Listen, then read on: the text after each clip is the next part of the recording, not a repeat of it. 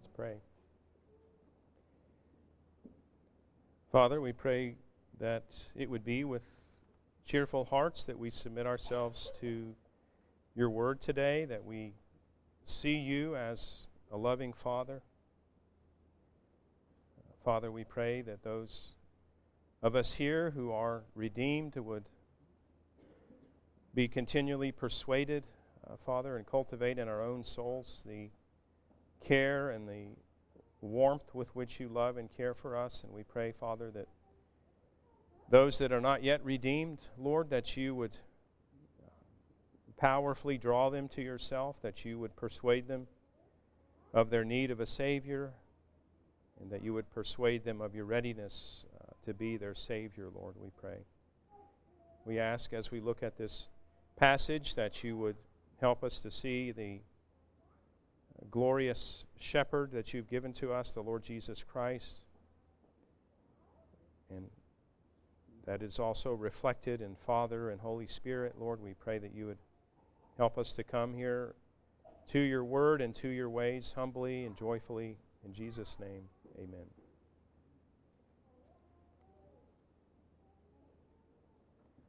I don't have to remind you that a new year is upon us, right?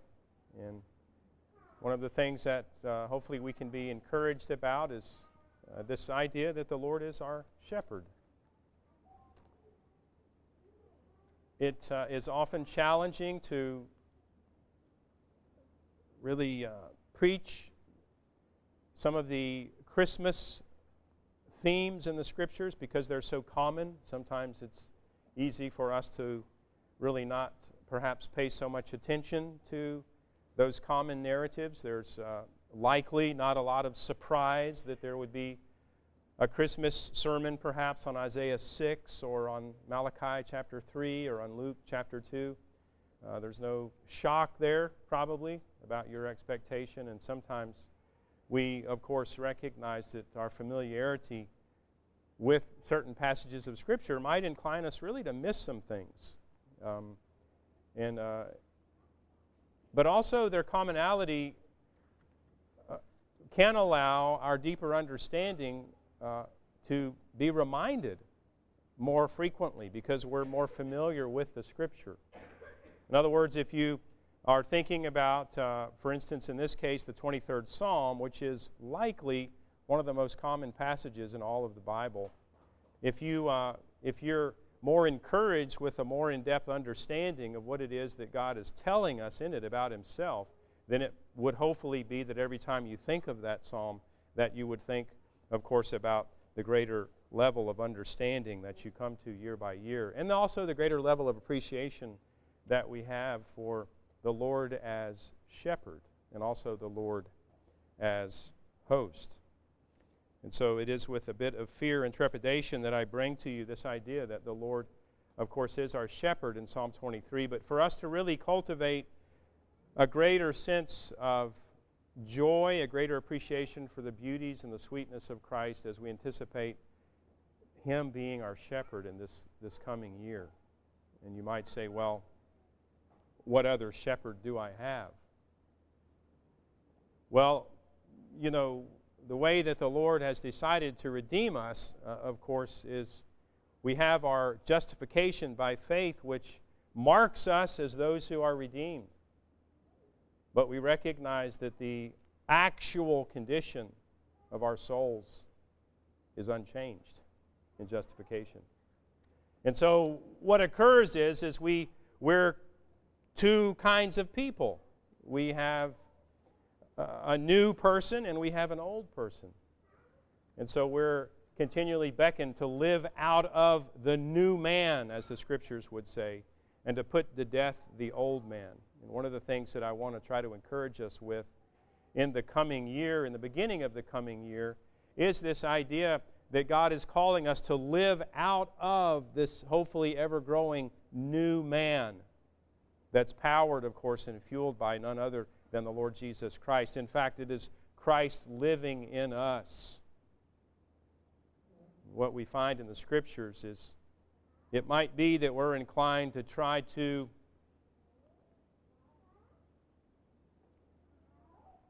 reclaim the old man. But the old man needs to be put to death. And we live out freshly the new man. And so, of course, the way to do that is to be very intent in following our shepherd. So before us is the 23rd Psalm. Now, the one used to write the 23rd Psalm was not an ivory tower theologian. There are some very lofty themes in these 6 verses. The writer that God used wasn't a man who was pampered or handled easily by the world. He wasn't a perfect man, but we know that he was one who sought the Lord heartily. And we also know that he was one who was rewarded in his seeking.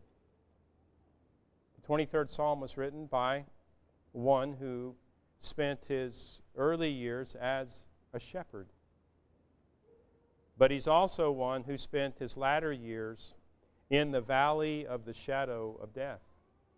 The one who wrote this psalm, as you're aware, was King David, General David. He was fully aware and was intimately involved and familiar, of course, with the sights, the sounds, the smells, the horrors of the battlefield. Now, I'm persuaded that that really is important as we think about the way that David writes. We see a tenderness, we see a dependence on the shepherd, but we also see a fully realistic understanding of this walk, this spiritual walk.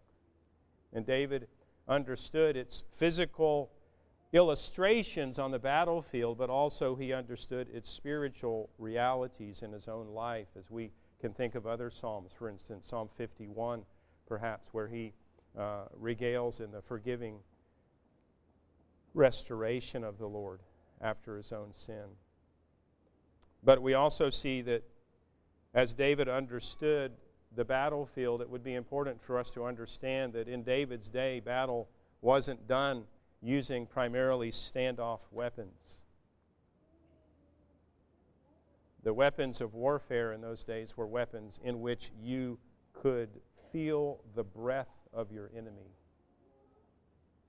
and see him likely touching you.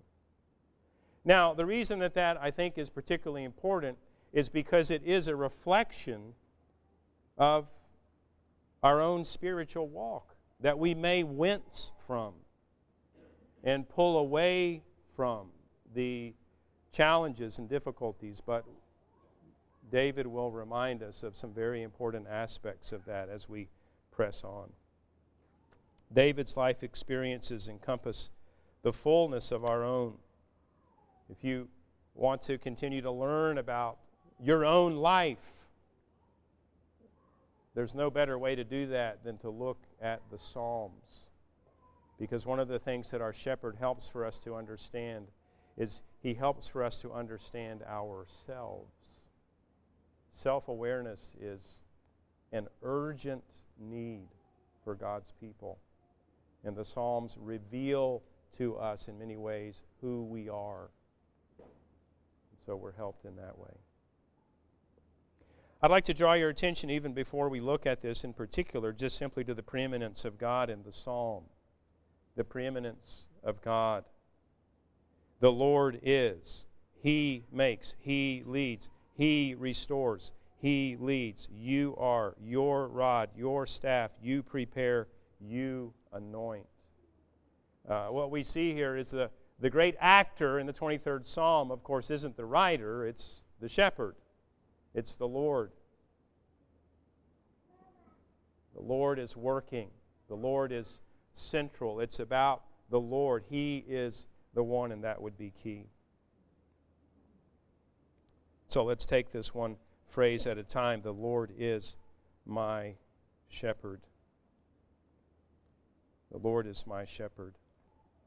Now, we could take each of these words individually. The Lord, the one Lord, is.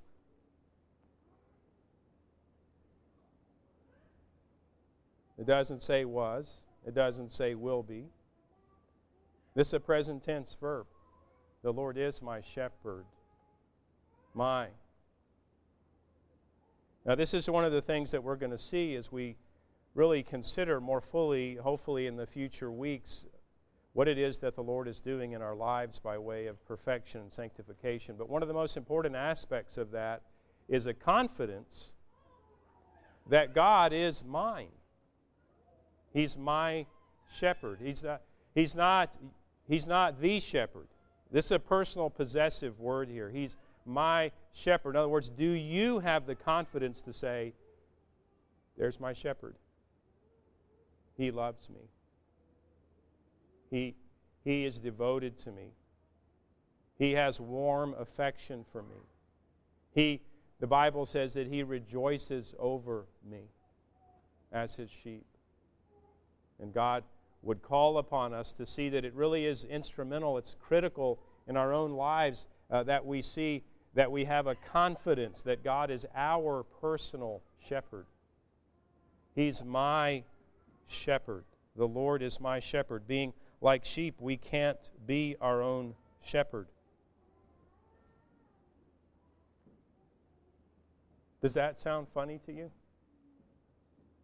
That a sheep would try to be his own shepherd?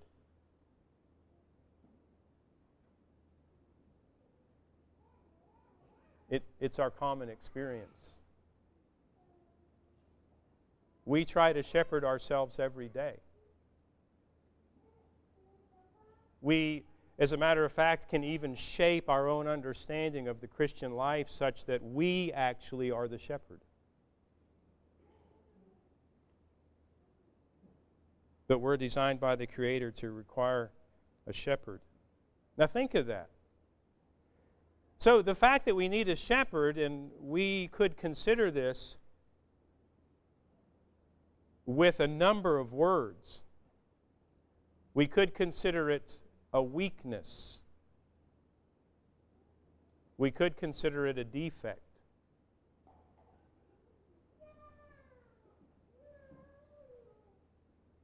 But I can assure you, a healthy sheep is not weak.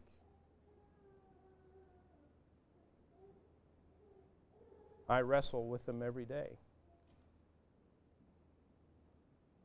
And a healthy sheep isn't defective. So the point is that our need for a shepherd isn't a defect, and it isn't a weakness. And one of the important aspects of that is because of that, because it's the way we've been designed, our sin hasn't made us a sheep. Right?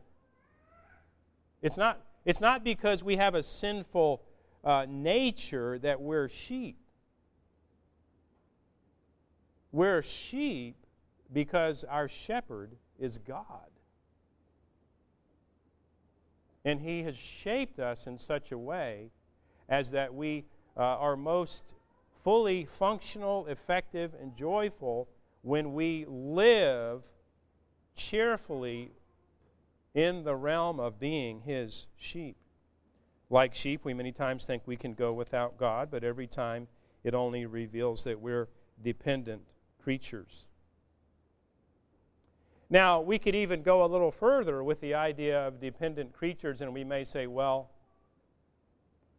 a sheep is dependent, but a lion, for instance, isn't. That's not what the Scriptures say, though. Psalm 104 indicates that every creature is dependent upon God. It's just that some have a different dependence than others. But nonetheless, as we had mentioned before, there is only one necessary being, and that's God. Everything else is dependent. And it isn't a defect. It's simply the way that He has designed us. Those who have the self-awareness of the redeemed recognize they're more like sheep than wolves. Now, we mentioned this idea that the Lord is my shepherd, but what does it mean if you have a shepherd?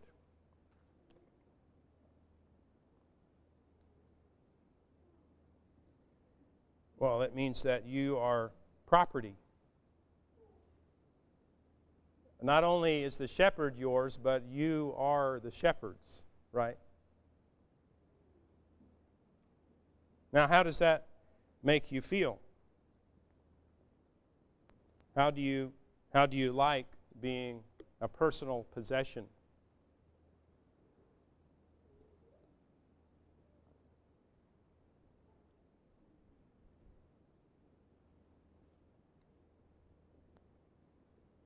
Well, how do you feel when someone says, "That's my friend"?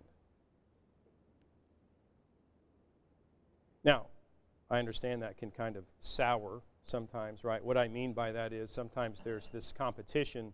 When I say he's my friend, that means that he isn't your friend. That's not what I'm trying to get at here. What I'm trying to get at, and really what the idea here with being owned by God is a goodness. I can recall in my Navy days, I always appreciated when the commander said, "That's my chaplain." He's not anyone else's. In other words, I'll fight for this guy. Right? He's mine. I'm going to take care of him. And that's the idea in being owned by God. And that again goes back to this very important idea of being owned by God. The confident understanding, you see, that we're not merely justified. The picture of justification, what is it? It's a judge slamming down a gavel saying, "Not guilty." Even in the case when the judge slams down the gavel and says, "Not guilty," are you feeling warmth and love there? Is this likely the man that's going to have you into his home for supper? No. And God doesn't intend for us to stop there with our understanding of who God is. He intends that we move on into the perpetual state, not of justified, but of adopted. Now things are altogether different, right? Adoption has to do with being chosen by God, with being lavished upon with God's love. This is the idea of ownership. The judge doesn't own you in that sense, in our own personal understanding of life on earth here, but the one who adopts you does.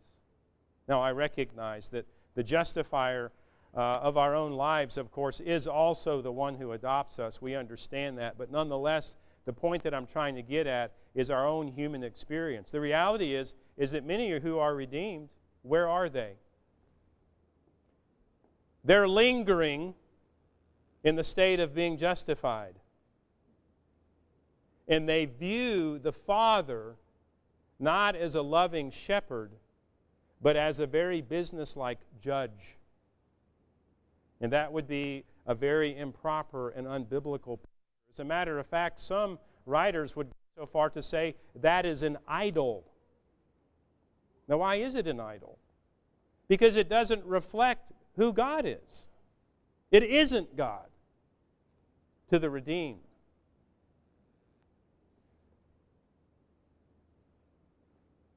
The Lord is my shepherd. He's my shepherd. In heaven, when the Lord Jesus walks by, we say, "That's my shepherd." That's how we refer to Him. That's my shepherd. That's the lover of my soul. That's my Redeemer. That's the one who has made for my adoption by the Father, my Creator in heaven, who also loves me. That's my shepherd. I shall not want. Our shepherd thoughtfully and omnisciently determines what we need. As such, the sheep are content with the Lord's provision. Though they may not have an abundance in the bank, there's a developed discipline and joy in growing content with God's provision. It would be inappropriate to make too much of this grammatical fact, but nonetheless it is important. The Scripture says in the English version, I shall not want. It doesn't say, I will not want. I think the point is this. With God as your shepherd, you might miss a meal. But He knows what you need more than you do. And there's a cultivated, growing contentedness such that we will studiously not ask for things that He has decided not to give us. There's a growing contentment with what it is that God has given. I shall not want. Now again, the point isn't here that you don't ask God for things. If anything's worth having, it's worth asking God for. If anything is worth having, it's worth asking God for. But the point in I shall not want, again, is this growing contentedness with what it is that God has given. And this cultivated a kind of intentionality where thinking about and literally counting your blessings, you can think, oh, well, look what He's given me here. And look what I haven't really explored over here that He has given. And look at this characteristic of who God is that I've not really thought about. I shall not want. Recognizing that every circumstance has been designed by the Lord for my own personal sanctification.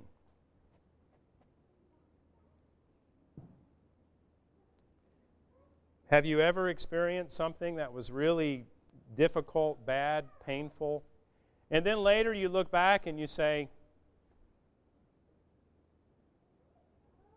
the Lord was doing something there that I wouldn't have done myself, and I'm the great beneficiary of it. We typically focus on questions such as, why have you allowed this in my life? Why don't you come through for me?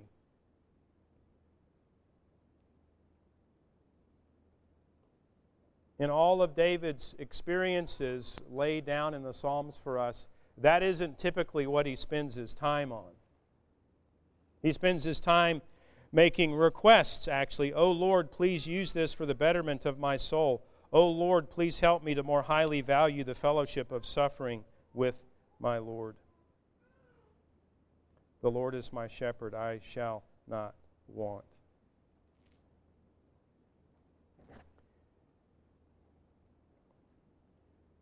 Verse 2, He makes me to lie down.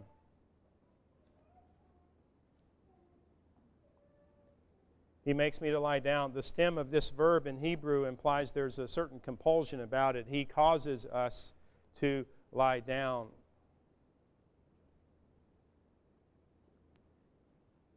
We have a common human experience in this regard that I think is helpful. The little child that needs a nap. If he shepherds himself, he won't have one, but he needs one. And so mother or father makes him lie down. Now, what we have here in the making to lie down in green pastures and leading beside still waters is nothing less than a comprehensive plan for physical provision.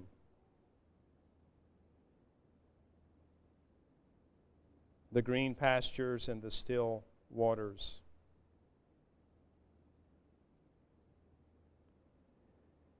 Well, you say, well, I don't need that. I don't need to lie down. I don't need the green pastures, the still waters. I don't need that. But the Bible reveals that a life well lived requires rest.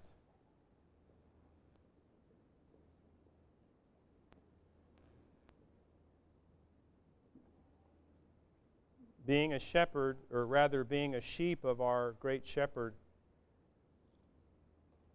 requires rest. It's the way God has made us. You know, He could have made us so we didn't need rest. That would be simple for God. He could have made us so we don't need to eat. There's incredible vulnerabilities and limitations in our life because we need to eat and drink and rest. Those are incredible limitations. Some of you despise those limitations. I mean, sometimes I do myself. Oh God, I don't have time to sleep. No, you're going to sleep. You're going to lay down anyway.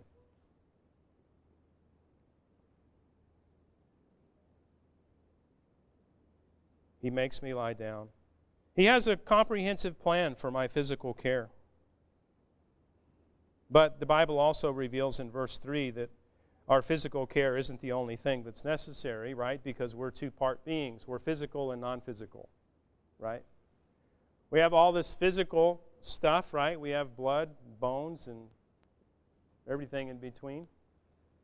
But we have souls also. We have non-material portions of our lives. Those things are internal.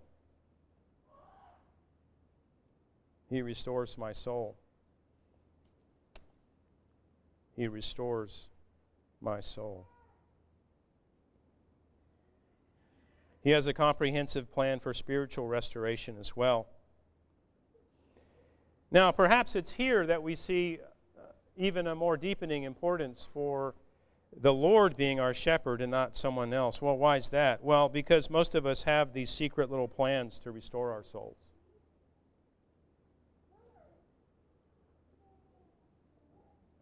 Most of us have secret little plans. Well, what do I mean by that? I mean the stash of chocolate that you have. I mean the playing of video games when you come home from work. I mean the other things that you long for and look forward to and feel that is the way that you are brought back to wholeness and restored. That's what I'm talking about. Chocolate, coffee, video games, shopping, these things are obviously not bad in themselves, right? But if those things you're looking at to restore your soul, there's two things that are going to happen. Don't forget that there are two entities that very much love your soul, perhaps more than you do. God and Satan. God will never let you be satisfied trying to restore yourself with those things, but Satan will urge you on. And he'll say, no, just do it more. And finally the day will come when you'll feel satisfied. And what we know with growing self-awareness in the Scripture is that day will never come. But at the end of our days, we'll say, oh Lord, what have I done? I've been my own shepherd. He restores my soul. He leads me in the paths of righteousness for His name's sake.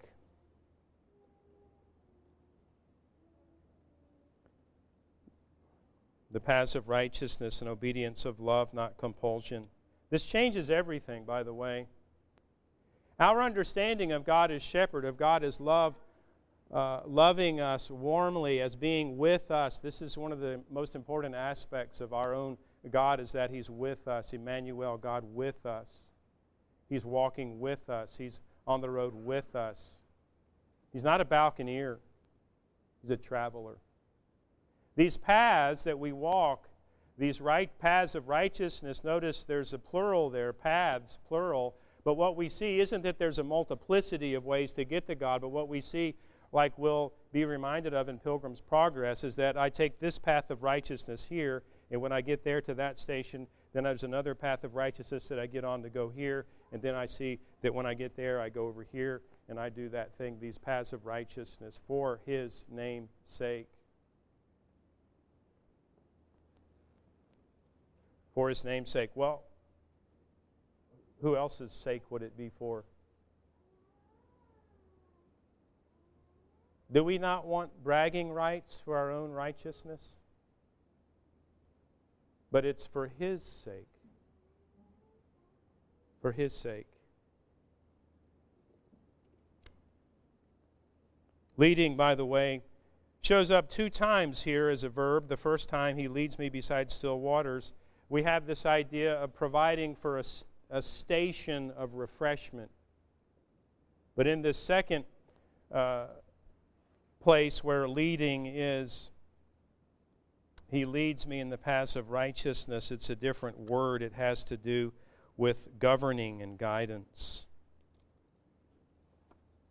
He leads me in the paths of righteousness. Even though I walk through the valley of the shadow of death.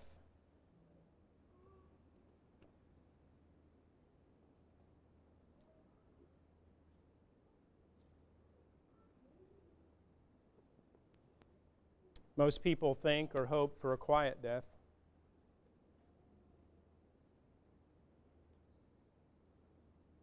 And I think this may be one of the places where the author used on this psalm is most important, because in his mind, the valley of the shadow of death likely had something to do with the physical battlefield.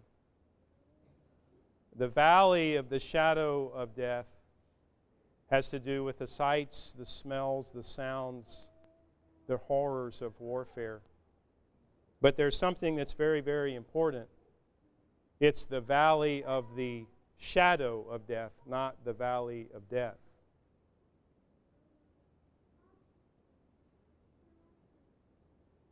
It's proverbial in our own culture that we shouldn't be afraid of shadows.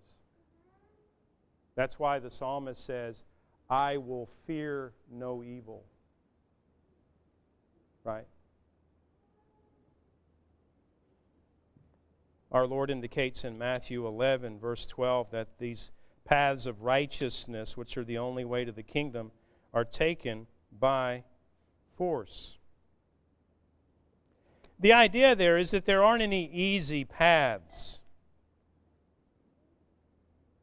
In other words, the way to heaven, guided by our shepherd, certified as something that will be 100% successful, still involves incredible challenges that often are compared to a battlefield. But our shepherd is with us. It's going to be hard, right? There's no easy day, as it were. But we can, with great courage and joy, press on. The challenges and difficulties, of course, don't amount to some sort of payment. Jesus has paid the total price for every part of our salvation: justification, sanctification, glorification. I will fear no evil, for you are with me. Now, those words have to go together, of course. I will fear no evil, for you are with me. If you separate those, what do you have?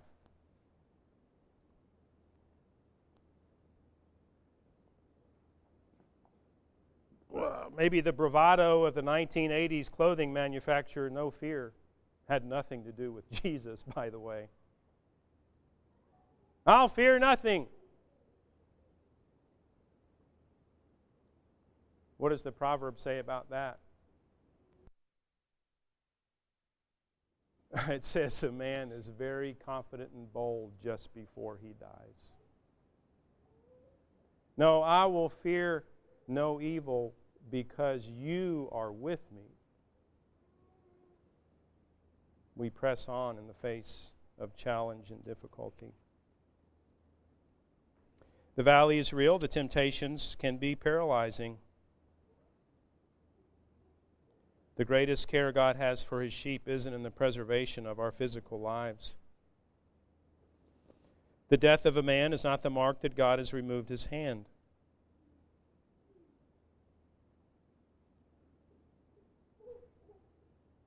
Often because we're most quickly prepared to pray for physical things, we may also be inclined to think that God's greatest expression of care is in physical care.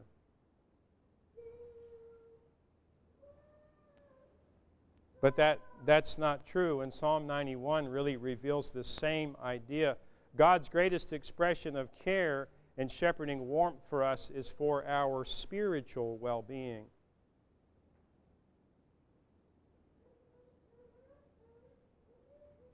He has all of this well in hand. He knows the kind of calorie intake that you need. He also knows the kind of place that you need to lay down. He understands those things.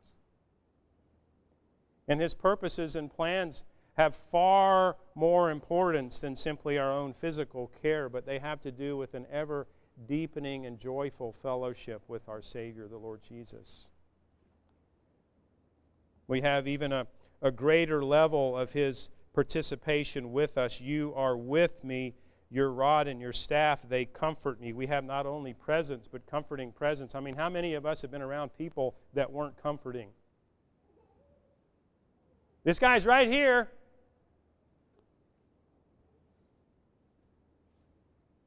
But I'm not feeling the love.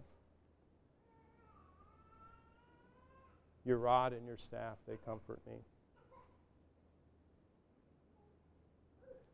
Now, the rod has to do with this sort of protective idea. Apparently, the Middle Eastern shepherds, when they were young, they would pull a sapling out of the ground, and they would finish that sapling. They would cut it off short, maybe this long. It would have a root ball on the end of it that they would clean up and take care of. And so what you have is kind of this club thing. And it would allow them, of course, to use that as a protective device against things that would wolves or things that would harm the sheep. They could throw it, at things to harm them, or, perhaps sort of like a teacher throws an eraser to get someone's attention. They might do that for the sheep as well. But we have this rod, and also we have the staff. The staff was a device that really was used as a provision for support, primarily for the shepherd. Think of a walking staff. Think of the Old Testament picture of the old shepherd leaning on his staff. He's not leaning on his rod, right? He's leaning on his staff. Your rod and your staff, they comfort me. They're pictures of physical and spiritual provision, as well as indications of the presence of the shepherd. If his rod and staff are there, he's not far behind. When I was a little boy, apparently, when my mother and I went to visit somewhere, she took off her shoes for me. The reason I wanted her to take her shoes off, because if she took her shoes off, I knew she wasn't. Your rod and your staff, you comfort me. They're the shepherds. Those are his tools, right? And because of it, I will fear no evil.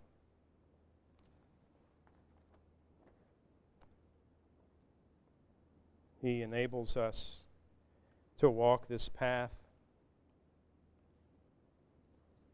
We see in verse 5 a transition really from shepherd to host. You prepare a table before me. Now, this is a unique aspect of our servant Savior. We know one of the unique aspects of the Lord Jesus Christ that is revealed in the New Testament is this idea that as our host, as our servant Savior, He serves us at the table, where you would think that it would be a very different picture. And we see that here in the 23rd Psalm. You prepare a table before me in the presence of my enemies. You've anointed my head with oil. Those who are enemies to the great shepherd, enemies to all that is right and good, will look on while the great shepherd of the sheep lavishes all that is good upon us. We can also see a picture of this in the parable of Lazarus and the rich man.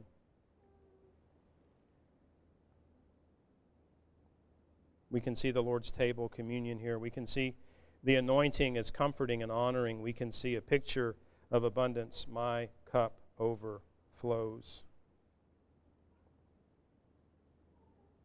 That's our shepherd.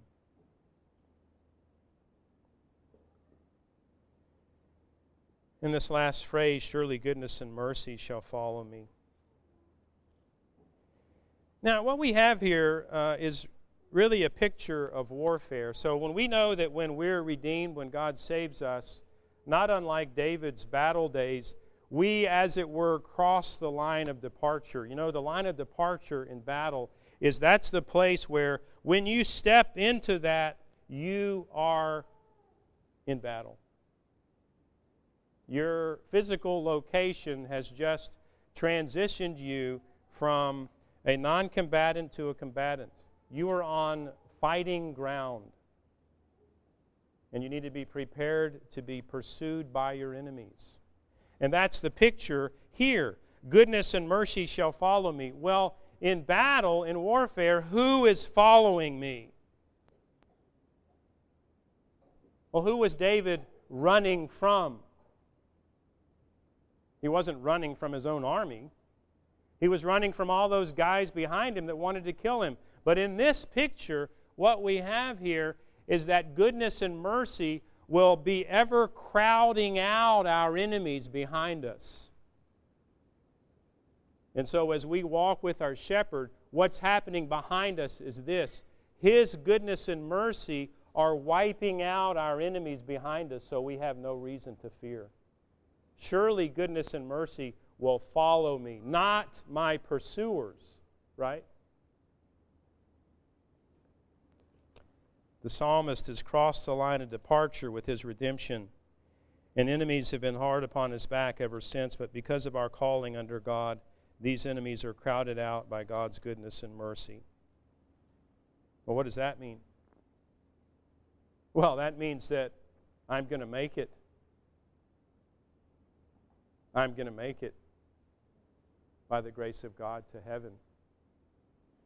Surely goodness and mercy will follow me all the days of my life, as a means of which I'll not be taken captive or killed by my enemies, but I will enter into the house of the Lord. Never to leave it. The great General David longed to worship God and give Him thanks for all of His benefits. There's something bigger here than us, and He is God, and He's worthy of our trust and of our worship.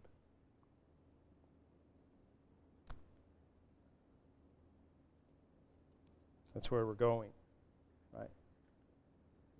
That's where we're going. Let us pray.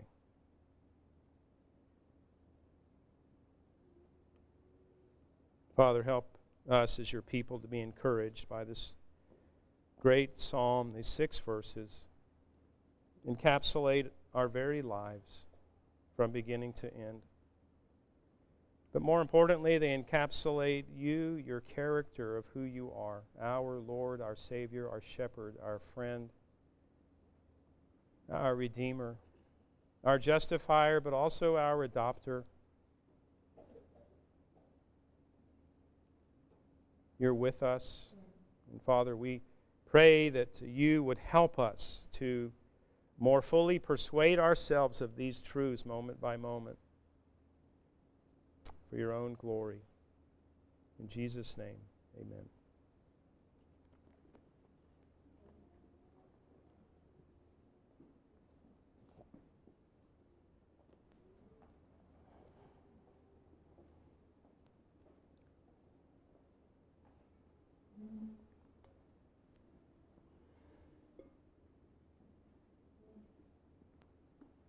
Take your hymnals, turn to hymn number 343, the communion hymn. We'll sing this before we take the Lord's Supper.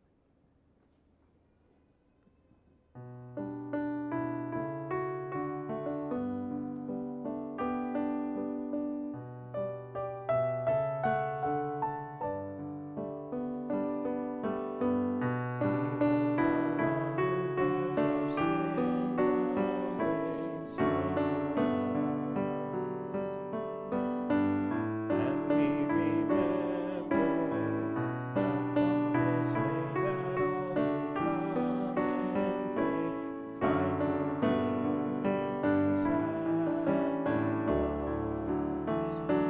so we shall